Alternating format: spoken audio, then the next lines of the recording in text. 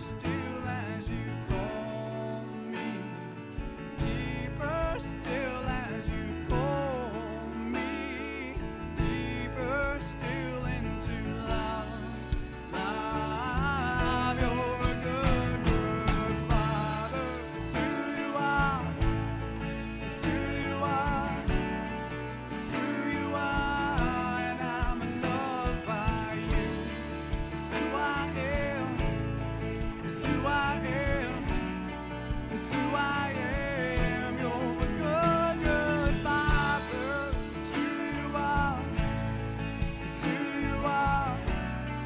It's who you are. And I'm loved by you. It's who I am. It's who I am. It's who I am. You are perfect in all of your ways. You are perfect in all of your ways. You are perfect in all of your ways to us. Sing one more time with me. You are perfect in all of your ways. Perfect in all of your ways. You are perfect in all of your ways to us. Yes, Lord.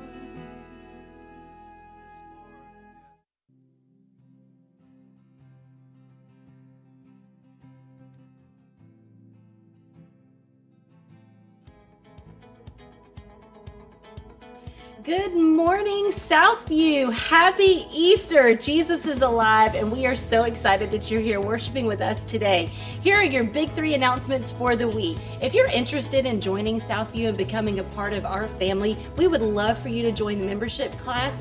They will begin next Sunday, April 16th, and run the 23rd and the 30th during the 9:30 service. We would love to have you join. If you would, please text the word member to our number 910-424-1298.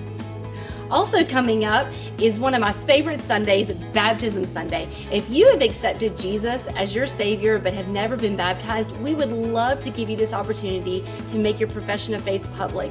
Please text the word baptism to 910-424-1298. Those will take place on Sunday, May 21st during both services. And hey parents, if you have never dedicated your child to the Lord, we would love to give you that opportunity on Mother's Day, Sunday, May 14th. If you will just simply text the word child to our number 910-424-1298. And we encourage you to download the Southview Baptist Church app if you have not already done that. You can find it on iTunes or Google Play. This will allow you to see all the other announcements, download sermons, get involved in a journey group, or sign up for events. You can also access today's sermon notes, so download it today. And hey, there's multiple ways for you to give here at Southview. You can either give online through the app, or you can give in the giving boxes located directly on either side of the sanctuary. And if you're a guest visiting with us today at Southview, that is not by accident. The Lord brought you here today. We would love the opportunity to begin to connect with you. If you would, please text the word connect to 910-424-1298. That way we can just know who you are, begin to pray for you, and see if there's any specific ways that we can minister to you. And church, let's turn our hearts and our affections to Jesus this morning. He is so worthy of our worship. He is alive. Happy Easter.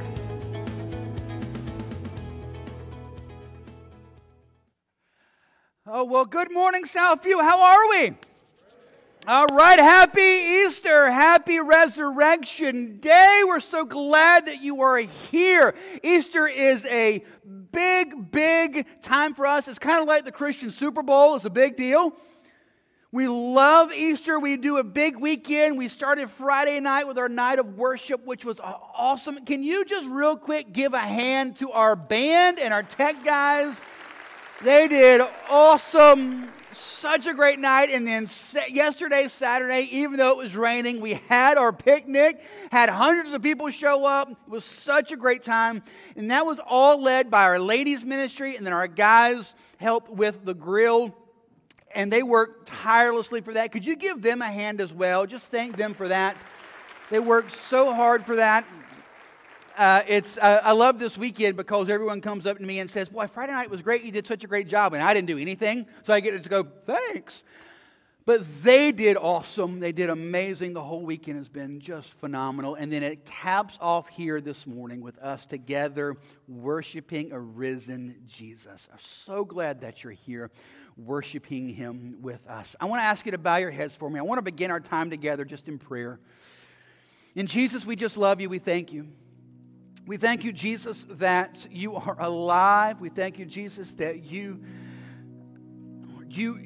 not only are you alive, but you give life to us. I pray, Jesus, today as we worship you, that we would just, with all of our hearts and all of our minds, all of our strength, just lift our voices to you, praising you, Jesus, for your life, your victorious death, burial, and resurrection for us to give us your life. Thank you, Jesus. We love you.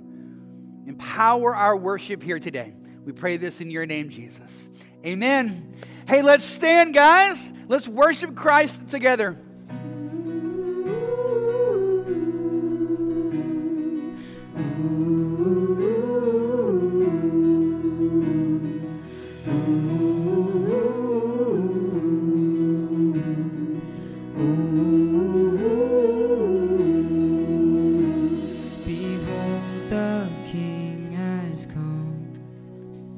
Divinity incarnate, creator of the world, breathing our air. Behold what light has come, and the dark cannot contain it. The Savior of the world is finally Oh, come, let us adore him. Come, let us adore him. For he alone is worthy. Christ the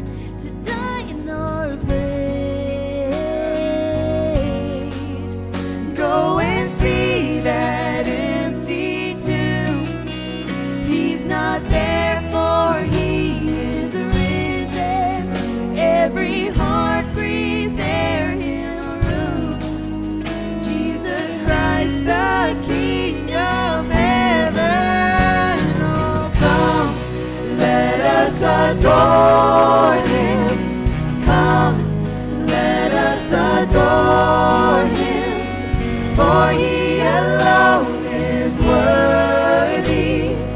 Christ the Lord. We give you all the glory. We give you all the glory. We give you all the glory. Christ the Lord. We give you all the glory. We give you all the glory. We give you all the glory.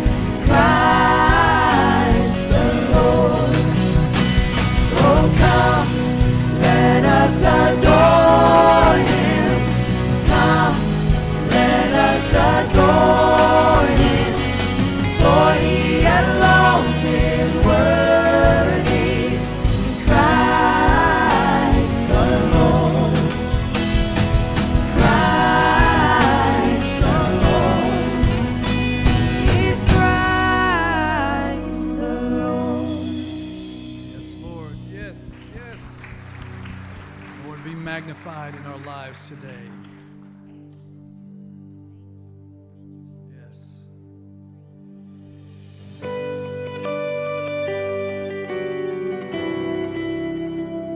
We sing of your glory today, Lord.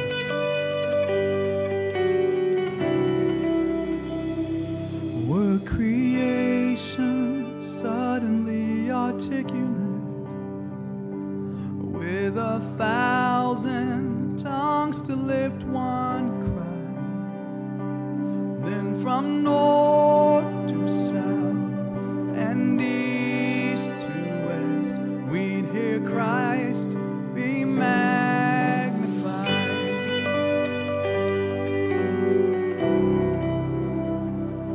Were the whole earth echoing his eminence, his name would burst from sea and sky, from rivers to the mountain tops we'd hear Christ be magnified. All believers sing and celebrate. Oh, Christ be magnified, let his praise arise. Christ be magnified in me. Oh, Christ be magnified from the altar of my life. Christ be magnified in me.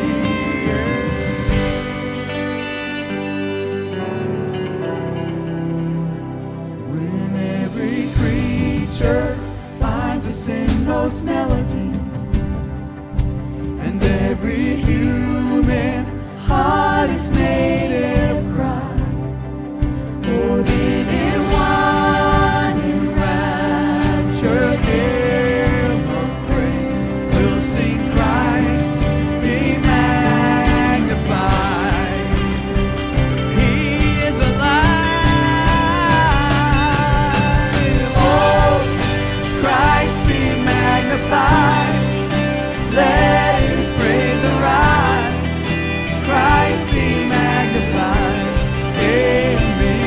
Yes, Lord. Oh, Christ be magnified from the altar of my life.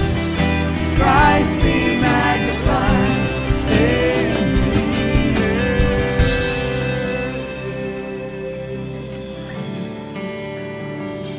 And above all names that save, I won't bow to idols. I'll stand strong and worship you. And if it puts me in the fire, I'll rejoice 'cause you're there too.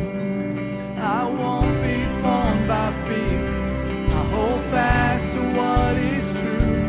If the cross brings transformation, then I'll be crucified with you. Come on, church. 'Cause death is just a doorway to resurrection life.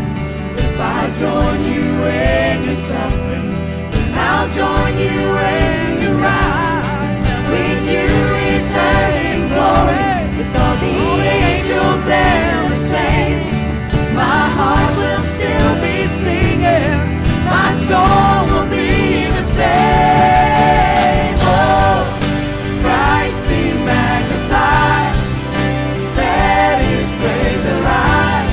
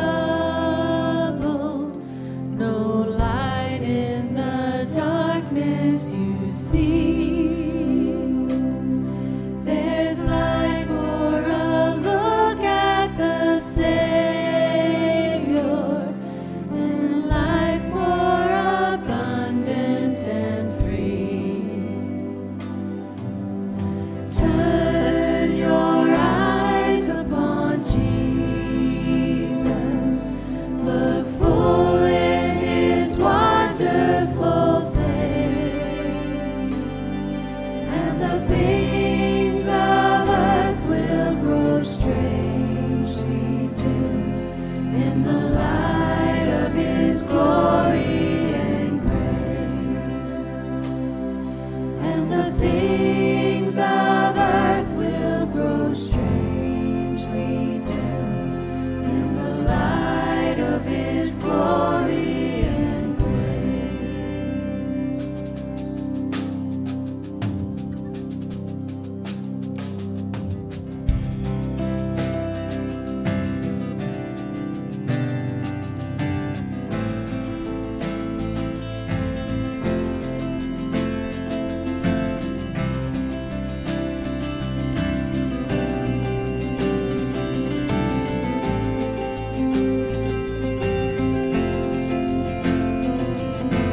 Falling on my knees in worship, giving all I am to seek your face.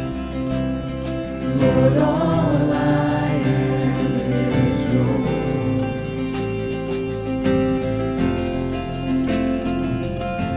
My whole life I place in your hands. God of mercy, humbled I bow down in your presence at your throne. I call, you answer, and you came to my rescue, and I wanna be where you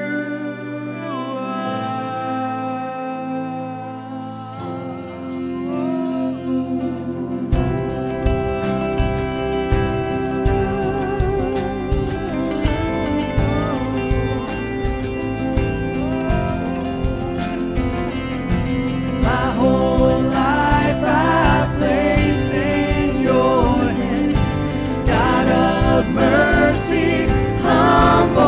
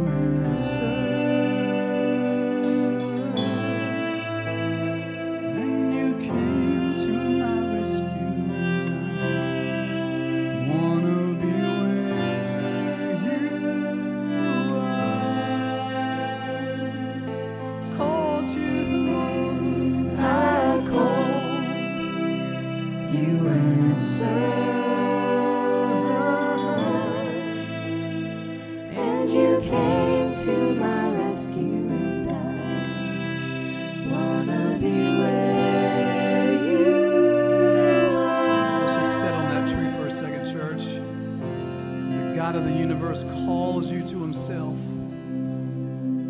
His mercies are without end. Scripture says that when we were dead in our trespasses, when we hated God, and Christ died for us. He died for those that haven't even been born yet, you know. And that's why we sing these songs of truth. I just want to sit in that truth for a second. The personhood of Christ has come, has healed the broken, has set the captives free. Let's just sing that in one more time together. I called, and you answered.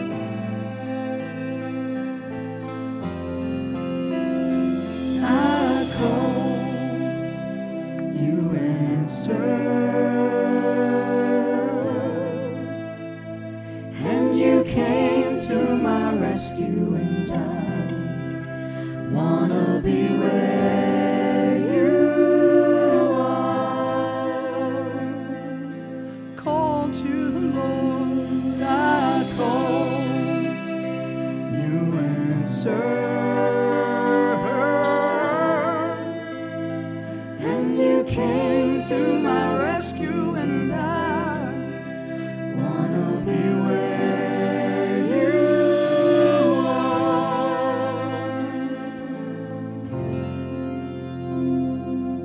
Praise the holy name of Jesus. Amen. You may be seated. Yes. Amen. Amen.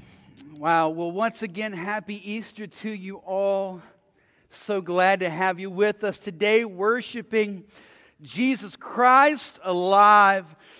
So for everyone here today, again, Easter is one of our bigger Sundays, one of our higher attended Sundays of the year. And so we got a lot of folk here today. And I know there are a lot of people here for different reasons. Some of you are here today because you've just been a lover of Jesus for years and years and years. And you're just always worshiping Jesus. And then Sunday, Easter Sunday, is just like, yeah, exclamation point.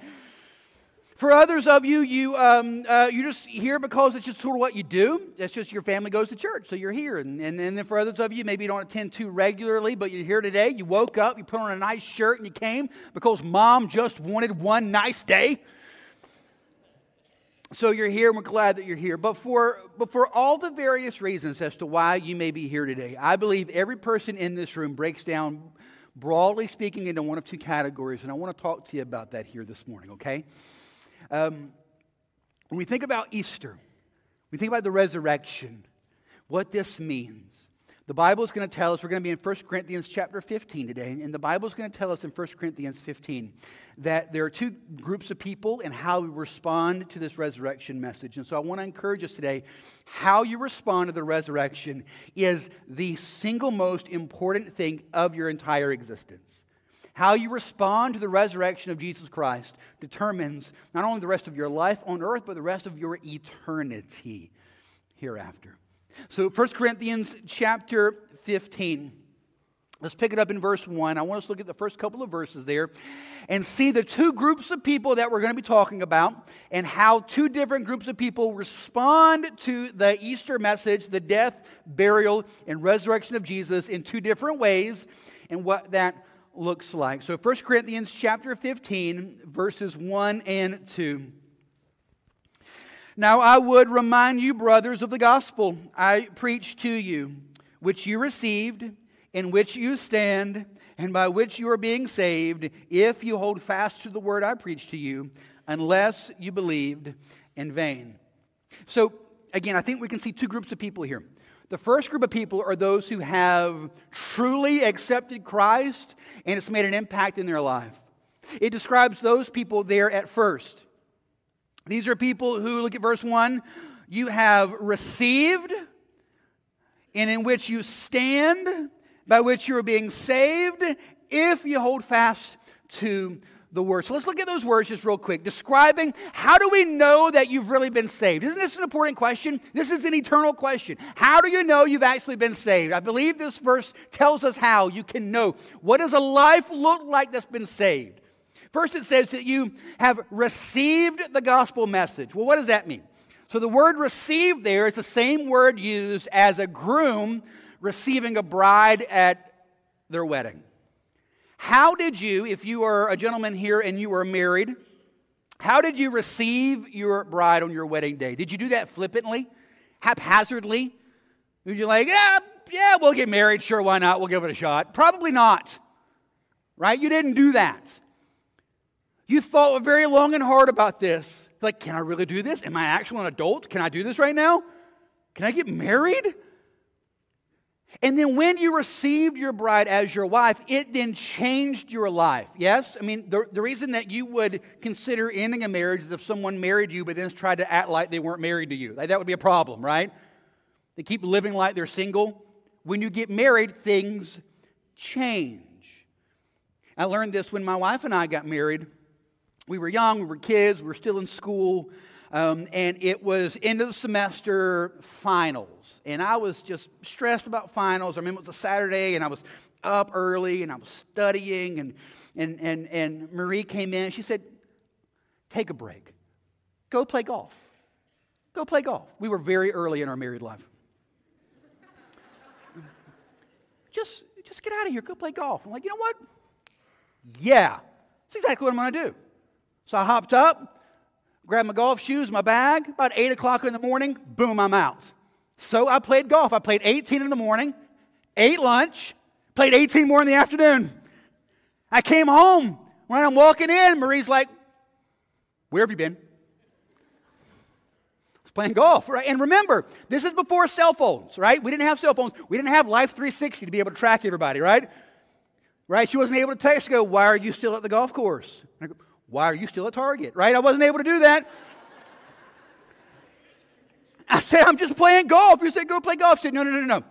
I sent you out to play married guy golf. You played single guy golf. Right? Those aren't the same thing. And that was the first time I was like, oh, there's a difference. I got you. I got you.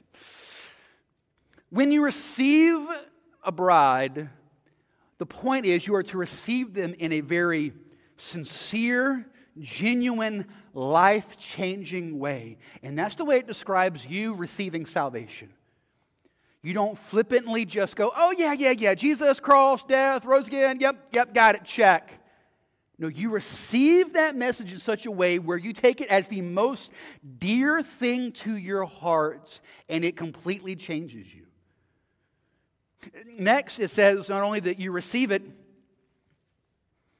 but it says, the end of verse 1, in which you stand. This idea that this truth of the gospel becomes the foundation that you cement your feet into, and it is where you stand. You stand there not on your thoughts or your opinions or ideas, what the world says about you. You stand on Christ and on Christ alone. Then look at verse 2. If you receive this and you stand in it, verse 2, by which you are being saved, if you have held fast to the word I preached to you. That word hold fast means to grab onto something and not let go. The idea is this. The only way that you know that you're a Christian, and I need you to hear me, the only way that you know you are a Christian is because you have been so changed by Jesus and you've continued to live changed by Jesus. That's your evidence of salvation. Can I just let you know something? So, as a pastor in the South, and I know not all of you are from the South, you weren't born here, but you got here as quick as you could. We're glad that you're here. But as a pastor in the South and kind of the Bible Belt, I know Fayetteville, we're sort of the Bible Belt. We're kind of like the hole beside the buckle. Like, we're not actually the belt. Like, there's like a piece missing. That's Fayetteville. But we're kind of the Bible Belt. So the way that pastoring in the Bible Belt's a little weird is that I've got hundreds of people who are convinced they are saved because when they were 8 years old, they repeated a prayer and then got wet. you are holding fast to the wrong thing. You are holding fast to a prayer you prayed when you were a child. The Bible says you're to hold fast to Jesus.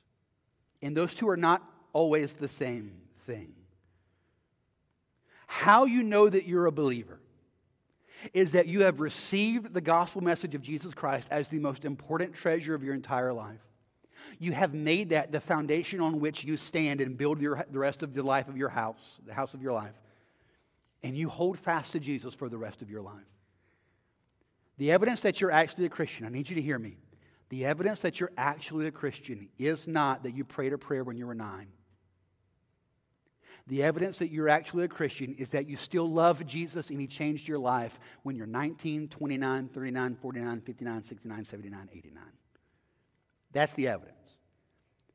And if you just repeated a prayer and got wet when you were a kid, but there is no genuine evidence of you actually having a changed life, you're not a Christian. You're not a believer. And again, if you're here, you know there are some sort of gospel nugget things that I throw out every so often, sort of Brad-isms that I throw out to kind of shape and frame the way we think about things. One of them that I throw out often is, heaven is not a place for people who don't want to go to hell. Heaven is a place for people who love Jesus, and they're not the same thing. No one wants to go to hell. That's why you're not going to find that Mother's Day card in a few weeks, all right? It's not a good thing. No one wants to go there, but simply not wanting to go to hell doesn't mean that you go to heaven. Simply not wanting to go to hell does not mean that you now get to go to heaven. The only people who have salvation are those who have received Jesus as their greatest treasure and built Jesus as their foundation and hold fast to Jesus for the rest of their life. They are saved and they go to heaven. Is that you? Is that you? And then at the end of verse 2, it describes the other group. Look at the way it describes the other group. So it describes in verses 1 and 2 those who are saved. And then that last little phrase in verse 2. Unless you believed in vain. This is the second group. These are the people who are actually believers. And it describes them as those who believed in vain. So let's unpack that just for a moment. It's not talking about people who don't believe and think Christianity is stupid. And this is where the scary rubber meets the road, and I want you to hear me for the next 45 seconds. Just listen to me very carefully, okay? This is not talking about people who think Christianity is dumb. This is talking about people who would right now at this second stand up and say with all confidence, I believe Jesus is the Son of God. I believe He died on the cross. I believe He was buried. And I believe He rose again. And I believe trusting in Him is the only way that I can get saved. People who believe that, who say those words, but it says they believe it in vain. What does that mean, to believe in vain? The word vain means it has no changing, staying power. Right? The word vain is the same word that would be used for fog or mist in the morning. You ever wake up in the morning, it's really foggy, you can barely see in front of your car. You manage to get to work. Then when you come out for lunch, all the fog is gone. Why? Because the sun came up and it burned it all away. Because it was just vapor. It was a mist. There was nothing to it. As soon as a little heat hit it, boom, it was gone. And that's the way it's describing many people who believe in vain. There was a time in your life where you went to a church service and the youth group did a skit about a kid dying in a car wreck and going to hell. And the pastor said, you need to come up front and repeat this prayer, and you did. And praise God, man, if you then changed the rest of your life and you were saved, praise God. I just talked to a lady today after the first service who said, you did my daughter's funeral. And I want you to know, I haven't had a chance to tell you this, one of my other daughters who has lived a completely hellacious life got saved that day. Listen, you show up at a time like that when death is in front of you and it actually changes you, praise God. My fear is for many of us it didn't actually change you. It didn't actually change you. You believed, but in vain. It didn't actually take root. So I want to ask you, before we jump into the rest of the text, I want to just ask you just to kind of put this thought in your mind and ask yourself this. Which camp are you in all seriousness? Which camp are you in? Are you someone who has truly and legitimately received Jesus as your greatest treasure? You've built Him as the foundation for your life, and you cling to Him as your only source of everything. Or do you believe the things of Christianity, but just really kind of flippantly and in vain? It doesn't actually change you. In fact, I didn't do this in the first service, but I'm going to do it now. I'm going to ask you to just kind of bow your heads for a moment. I want to pray over you before we jump into the rest of the Scripture. And I want to ask the Holy Spirit to kind of just bring some clarity to your heart. The Holy Spirit does many things, but there are two things for us here today I want Him to do. He'll either convince you that you are in Him, right? He'll bring peace and clarity, testifying to your heart that you are indeed a child of God, right? Romans tells us that. Or the Gospel of John says the second thing that He'll do today is convict you of the fact that you're not. He'll either convince you that you are or convict you that you're not. And you need God to tell you that. You don't need me to tell you that. You don't need your friends to tell you that. You don't need you to tell you that. You need the Holy Spirit of God to show you, shed light in your heart to show you where you are with Him.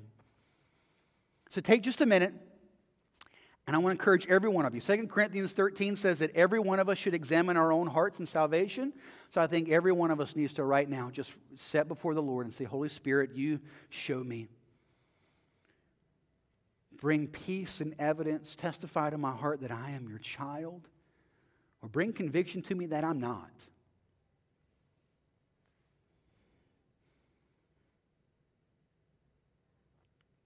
Lord, I pray that you would do this. I pray that you would bring clarity to our hearts, understanding to us, Lord, that we would receive you if we have not truly done that. That if any of us are foolishly believing in vain, that you would reveal that to us. We would see that. We would turn from that vanity, that foolishness, and we would truly, genuinely receive you as our Savior and our Lord. Jesus, do this in us. We pray this in your name.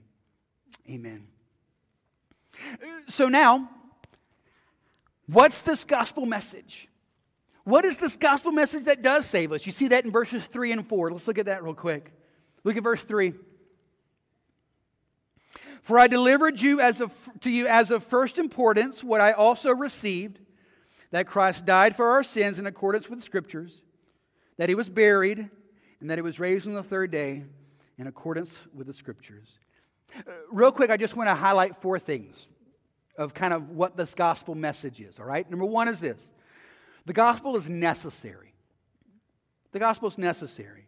You see that there in verse 3 where he says, I delivered this to you as of first importance.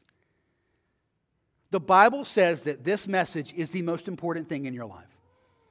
What you do with this message is the most important thing. It is more important than who you marry. It is more important than where you go to school or what your major is or what job you get or do you get that promotion or do you get healed of that disease. It is more important than any of those things. This and this alone is of first importance because we have all sinned and fallen short of the glory of God. We've all sinned and rebelled against God. We are all in need of salvation. It is necessary for you. You need to be saved right here, right now. Every one of us in this room, you need salvation. Of first and foremost importance is this. The most important question for you to answer today is, what have I done with the gospel of Jesus Christ? Of first and ultimate importance is this, that Jesus died for your sin, that He was buried in the grave, and that He victoriously rose again on the third day. This is the most important thing. What have you done with it? A second thing you see is this gospel message is thoroughly biblical.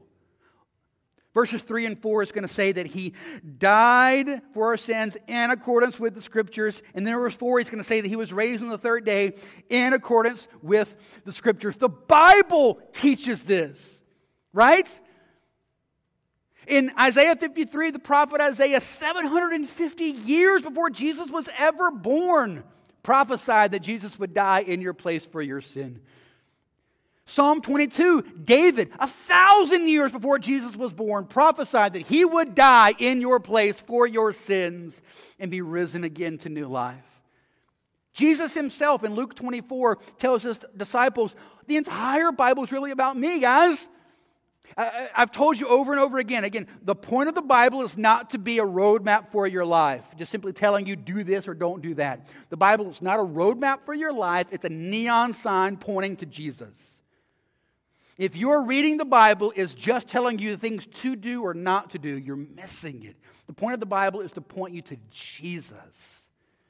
This is the gospel message from Genesis to Revelation. Jesus died in your place for your sin and rose again. The Bible's proclaiming this message to you. Have you received it? Third, the gospel is sacrificial. You see there in verse 3 again. For I delivered to you as of first importance what I also received, that Christ died for our sins. Jesus died for your sins. Why did Jesus die? He was sinless. He was perfect. He had no reason to die for himself. He died for you. He died for me. He died for our sins in our place. Have you received him? Do you see that he's died for you? There's this neat story. A gentleman during the Civil War served, came home, and they tried to call him back again to go back out.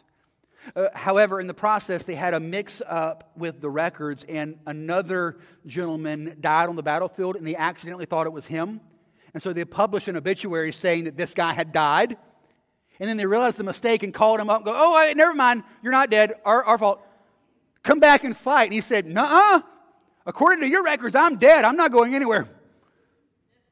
I've already died in battle. According to you, I'm staying home. And this is the whole point of Christianity. Jesus died in your place and took on the punishment for your sin, so that when you're faced with the punishment of your sin, you can say, no, he died for me. I get to live because he died. I get to experience the joy and the pleasures of God because Jesus died in my place. The gospel is sacrificial. He doesn't just dying just flippantly for the world. He's dying for your sins against God so that you can be at peace with God. And then the gospel is victorious because you see there in verse 4, according to the scriptures, Jesus rose again on the third day. Jesus rose to new life, to God the Father rose him from the grave so that he could be vindicated as the Son of God, and so that you and I can have the hope of our future resurrection as well. Jesus is alive. And then it goes on in verse 5 to describe some of the people that saw his resurrection. And I want to just unpack this just for a moment. Because again, I think there may be some here in the room that you're wrestling with whether or not Christianity is real. And I want to encourage you in two things. Number one, becoming a Christian does not mean that you have to check your brain at the door. Now, being a Christian is by faith. You're saved by grace through faith. That is just fact. That's what the Bible teaches. You can't get around that. And at the same time, though, the Bible is not devoid, the gospel, Jesus Christ, Christianity, is not devoid of evidence. You see, all of these things pointing to the fact that Jesus' claims of who he is are legitimate and true. And so, as we walk through this, what I want to encourage you with is this. If you're not sure about Christianity, I want you to just listen to what happened after Jesus was crucified. And then you determine what do you think needs to happen with you in your life as a result of that. So look at verse 5.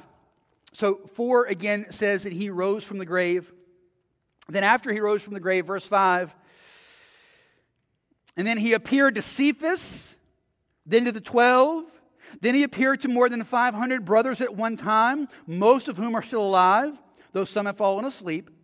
Then he appeared to James, then to all the apostles. Last of all, as to one untimely born, he appeared also to me. So what happens here is the Apostle Paul is sort of unpacking what happened after Jesus died and then rose again. So when Jesus rose again, there was much speculation as to what happened there. There was a rumor that the disciples had stolen the body away. And as they stole the body away, they told everyone that Jesus had risen from the grave. The Pharisees bribed the soldiers to tell that story. And that kind of became the modern rumor. And that's still even going today. The assumption is, because what happened is this, which you can't get around historically is, there was a man named Jesus. He was executed by the Romans. And then a few days later, his body was not in the grave they put him in. Right? That's historical fact. You cannot go to the graveside of Jesus. It doesn't exist. So the question is, what do you do with that?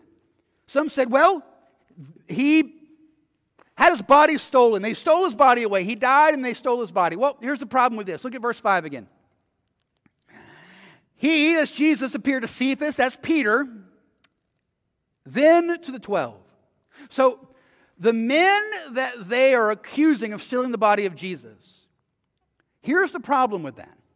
Every one of these men died brutal, horrific, torturous deaths. Peter was crucified upside down. Bartholomew was filleted alive like a fish. Thomas had horses tied to his arms and legs and sent in different directions, literally pulling his body apart. John, the Apostle John, was boiled alive in a hot oil, but the dude was just too tough to die. I mean, if you get boiled alive in oil, you're like, I ain't dying, you're next level. So then they just put him on a deserted island and left him to die there. So here's my question.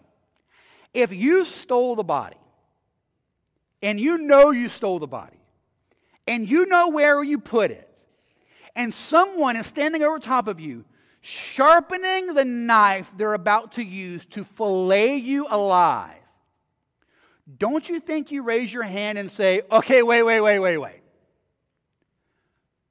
Gotcha. It's all a joke. We took the body. Let me tell you where it's at. The fact that every one of these men died the way that they did, again, this is historical record. The fact that every one of these men died in the unbelievable fashion that they did. What do you do with that other than the fact that 1 Corinthians 15:5 is true and that Jesus rose from the grave and appeared to them? They refused to recant that. They refused to turn from that. They said, no, Jesus is alive. I saw him. You can kill me if you want to kill me. You tried to kill him. That didn't work out great. I will not deny him. There's got to be something to that. Then the next one, verse 6.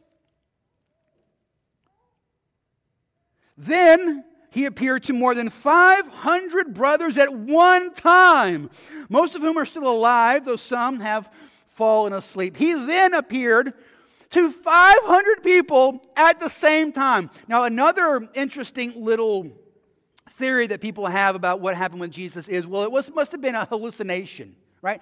He actually died. He did not rise from the grave. And people just hallucinated because emotionally and physically and mentally they were so just exhausted. And they wanted Jesus to be alive. And he promised that he would rise from the grave. And they were so exhausted they hallucinated and just thought he was there. Problem is this. In order to believe that, you have to believe that 500 people all had the same hallucination at the same time. That didn't even happen at Woodstock. All right?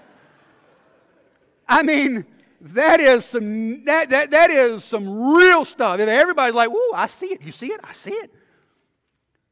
He appeared, and then it even says when he's writing this, look, a lot of these people are still alive. Go talk to them. Go ask them. They're still alive. They can tell you, yes, he appeared to me. I saw his hands. I saw his feet. I saw his side. He is alive.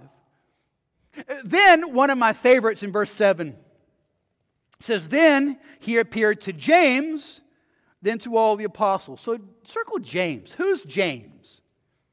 James is the little brother of Jesus. So here's the story of James. As you read the Gospels, what you find is this. So obviously Mary was visited by the angel, miraculously conceived Jesus. Joseph, visited by an angel, knew it was that. So Mary and Joseph knew the deal. After Jesus was born, Mary and Joseph had normal husband and wife relations and had a whole bunch of other kids. And here's the thing. Those other kids grew up not believing Jesus is who he said he was. Which has a couple of thoughts. Number one, mom and dad, just because you believe something doesn't mean it magically passes down to kids. They got to have their own walk with Christ, right? You got to pray for them to experience Jesus in their own life, not just from you. I mean, if it happened with Mary and Joseph, we are not immune. And so you read the Gospels, and you have stories of James and his brothers and his sisters trying to come and get their crazy big brother Jesus, right? I mean, can you imagine being the little brother of Jesus? You know how hard that is? Why can't you be more like Jesus? Somebody left the door open. I know it wasn't Jesus. I mean, that had to be hard. And then everybody's walking around constantly. Hey, did you hear about your brother's doing? You hear about this? You hear about that? I heard he fed 5,000 people with a Happy Meal. You can't do that. Like, what in the world? And so James thought his brother was crazy. And let's be honest. Any of you have a big brother? Anybody? You got a big brother? All right, great. You got an older sibling. And how many of you are a big brother? Any of you, you're a big brother? Okay. So imagine you have a big brother. They step up here this morning. They say, I have an announcement to make. I am sinless, perfect God in flesh. Bow and worship me. If your brother came up here and did that, how many of you will be able to go, so I got a couple questions. Right? I don't know. Let's just start with 7th grade. How about that? Let's just start there. Right? I have definitive facts. I still bear the marks on my body that he is not God. Satan, maybe. Not God. You got James. How do you figure this thing out? James goes from thinking his big brother's crazy, to becoming a worshiper of his big brother and a leader of the church in his big brother's name, telling other people to believe in his big brother, and then one day himself being martyred and killed because he refused to stop saying his big brother was God. How does someone go from thinking his big brother is crazy because he says he's God to personally believing and telling other people, yes, it's true, my big brother's God? How do you go from A to B? In the middle, 1 Corinthians 15:7, Jesus showed up to James after the resurrection. Can you imagine what that must have been like? I mean, even with family drama, and some of you, I get it, we grew up, we got family drama. Everybody's got baggage. Some of us just carry it in Gucci bags, try to make it look better. Right? We all got family stuff. So you got James, right? He thought his brother was crazy, but still loved his brother. Right? He's still heartbroken to see his brother crucified by the Romans, right? But my brother's cuckoo for Cocoa Puffs, but I loved him. I didn't want to see that happen to him. So you got, James, he's heartbroken. He's at home, just sad for his brother, mourning his brother, sad for his mom that had to lose a son like that, right? He's devastated. He's there at the house. All of a sudden, there's a knock on the door. Right? He assumes it's neighbor, bringing over another pasta salad because someone died, right? That's what you do. It's biblical. So, right, James goes to the door, right? He opens it up. It's Jesus standing there. He shuts the back.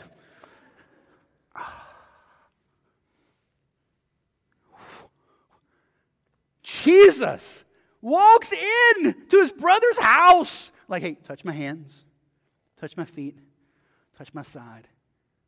James, it's been true the whole time. I am the Messiah.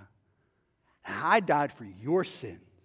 The sin of you not believing in me, I died for that sin. And now I'm risen again.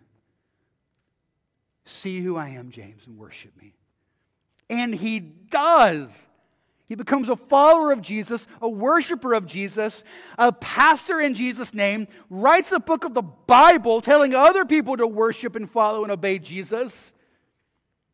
How do you reconcile that other than the fact that Jesus had to come back to life and appear to him? It makes no sense other than that. And then the last one I love also, in verse 8. Last of all, as one untimely born, he appeared also to me. So again, historically, we got to do something about this, because historically speaking, there was a man named Saul from a city called Tarsus. Saul was a part of a group called the Pharisees. They were very devout Jewish men, and they hated Christianity. They saw it as a heresy. They saw Jesus as a blasphemer. They were glad to see Jesus murdered. They thought that ended it. But then people kept worshiping Jesus and following Jesus. And so Saul of Tarsus was given the task of going around the area, finding these early Christians, arresting them, throwing them in jail, and demanding that they recount of their worship of Jesus, and if not, maybe even necessarily killing them. This is Saul. This is what he does for a living. He's a terrorist. That's what he does for a living. And we have the historical account of this man named Saul on his way to a town called Damascus to do this same thing. Go to Damascus. We've heard there are Christians there. Find them, arrest them, take care of them, torture them. Do what you have to do. We have to end this. So you have this historical account of Saul leaving Jerusalem, hating Christians and trying to kill Christians. But then he shows up in Damascus, loving Jesus, being a follower of Jesus. So again, what do you do with that? How does someone leave one city, hating Jesus and hating the followers of Jesus, and show up to the next city, loving Jesus and wanting to be a follower of Jesus? What do you do with that? Not only that, he goes on from there to be one of the great leaders in the history of Christianity, writing half the New Testament and himself experiencing unbelievable persecution because of this Jesus, and ultimately himself being beheaded and killed because he refuses to stop telling people about Jesus. How does that happen? How does someone go from hating Jesus to himself being willing to die for him? Well, Acts chapter 9 tells us what happens. As he left Jerusalem and on his way to Damascus, Saul met the resurrected Jesus. Jesus appeared to him. He said, Saul, it's me. I'm alive. And you're persecuting me through my people. I want you to follow me, Saul. As we see this unfolding, what we see is, again, when people come face to face with the genuine resurrected Jesus, it changes them. And my question for you, as we think about this Easter Sunday and this resurrection message, have you been changed by it? Look back again at verses 1 and 2. How does it all begin? Now I would remind you, brothers, of the gospel I preached to you, which you received, and in which you stand, by which you are being saved, if you hold fast to the word I preached to you, unless you believed in vain. So I go back to the question I asked you at the beginning. Which group are you in? Have you received Jesus Christ as your greatest treasure? Have you built him as your foundation? Have you held fast to him for your entire life? Or are you believing in vain? You know, the illustration that I've given a lot in my time here is an airplane. So think about it in a couple of ways. So one of the things about being a pastor is sometimes being a pastor feels kind of like being a flight attendant on an airplane, giving the instructions right before you take off. Right? So you've got the flight attendant, and right, they're there up front, and they don't say it anymore. Now they got it on video or whatever, right? So it's going, and they're doing all the things, so like exits, mask, flotation device under. If we land in water, use a flotation device. If we land on a mountain, kiss it goodbye, like whatever, I don't know. But here's the thing. In all your time traveling, have you ever sat in a plane as they're giving those final instructions and had someone sit beside you with a pen and pad taking feverish notes? Wait, which one are the, where are the exits? Okay. No, you're not. What are you doing? You're sending one last text message, trying to download one last movie from Netflix. Right? They are giving you information that is supposed to save your life, but we're not listening at all. Why? Because we've got so accustomed to it, we know the spiel. We know what they're going to say. We know where the exits are, thank you. We know mask, help yourself before you help someone else. Got it. We got it. So we just stop listening.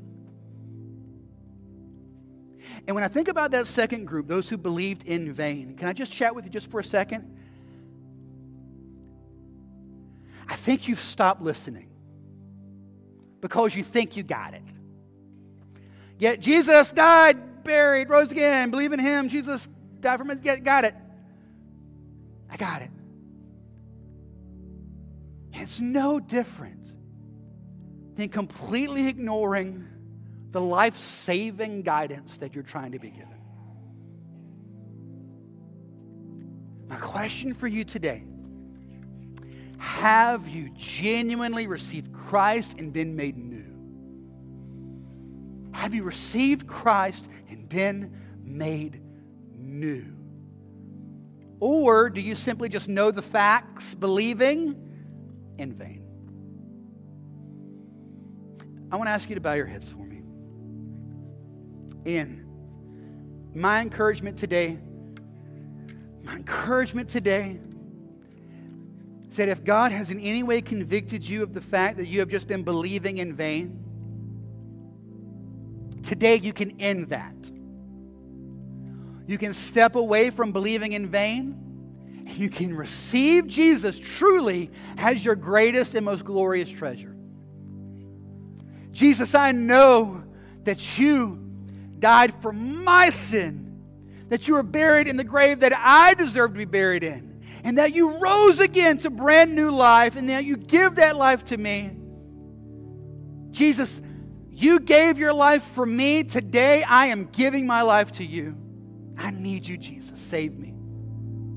Today I want to encourage you all over this room, do that. Right now at this moment, I want you to pray, Jesus,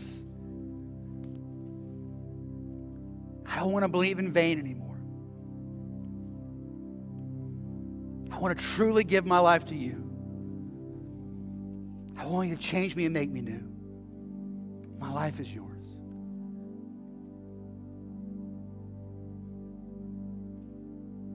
Lord, I just pray for us here today. What a perfect day to think about this idea of, am I believing in vain? This Easter Sunday, where most of us are here today, and would the fact that we are here give evidence to the fact that we understand these things to some degree. We know them, we believe them to some level. But Lord, I think there are many of us who are just believing in vain. Flippantly, haphazardly, not seriously, not actually having it change our lives. I pray, Jesus, that you would bring conviction to that, show us that, and we would turn to you, Jesus. We need you. We need you. Thank you, Jesus. Be with us now as we worship you. We pray this, Jesus, in your name. Amen. I'm going to ask you to stand, guys. We're going to sing. I want to encourage you to sing with us. If you'd like to come forward and pray, you can. If you'd like to talk with someone, my wife and I will be up front here. You're welcome to come talk with one of us or grab someone else that you came with. But let's spend some time here this morning worshiping Jesus, our risen Savior. Let's sing. I want to encourage you in this, church, for those that believe. Revelation chapter 4. It says, and around the throne, on each side of the throne, are 4 living creatures full of eyes in front and behind. The first living creature like a lion, the second living creature like an ox, the third living creature with the face of a man, and the fourth living creature like an eagle in flight. And the 4 living creatures, each of them with 6 wings, here's the point, are full of eyes all around and within, and day and night they never cease to say, Holy, holy, holy is the Lord God Almighty, who was and is to come. This is what, if we stand firm in our faith, this is what you and I have to look forward to. Isn't that great?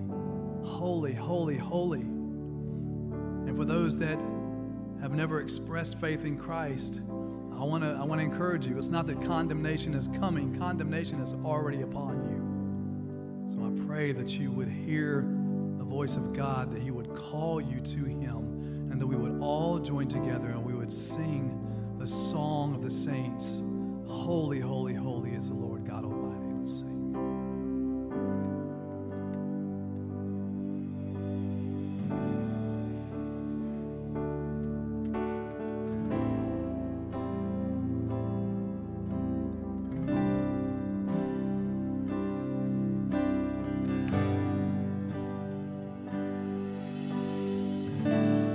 Worthy is the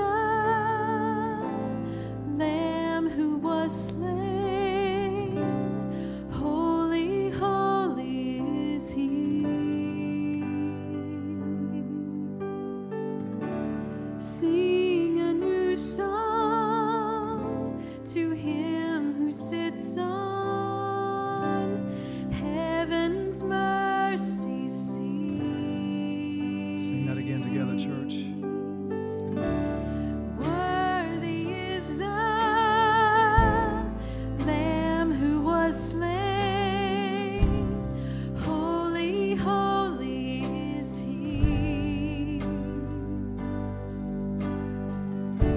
Sing a new song to Him who sits on heaven's mercy seat.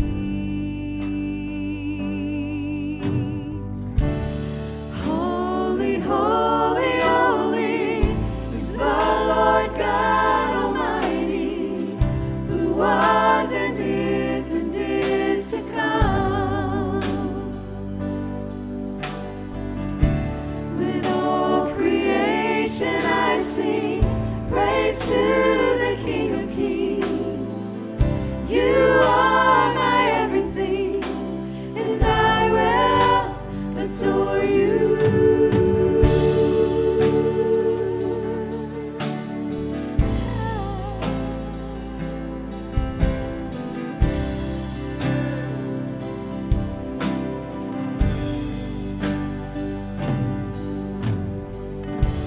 Clothed in rainbow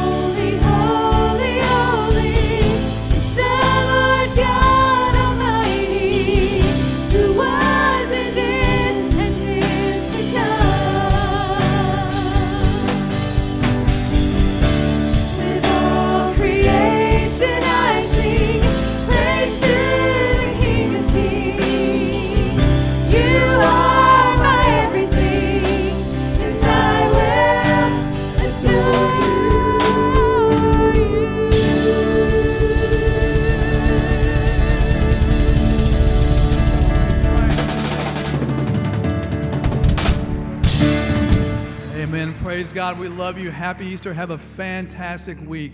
We love you guys. Have a good week.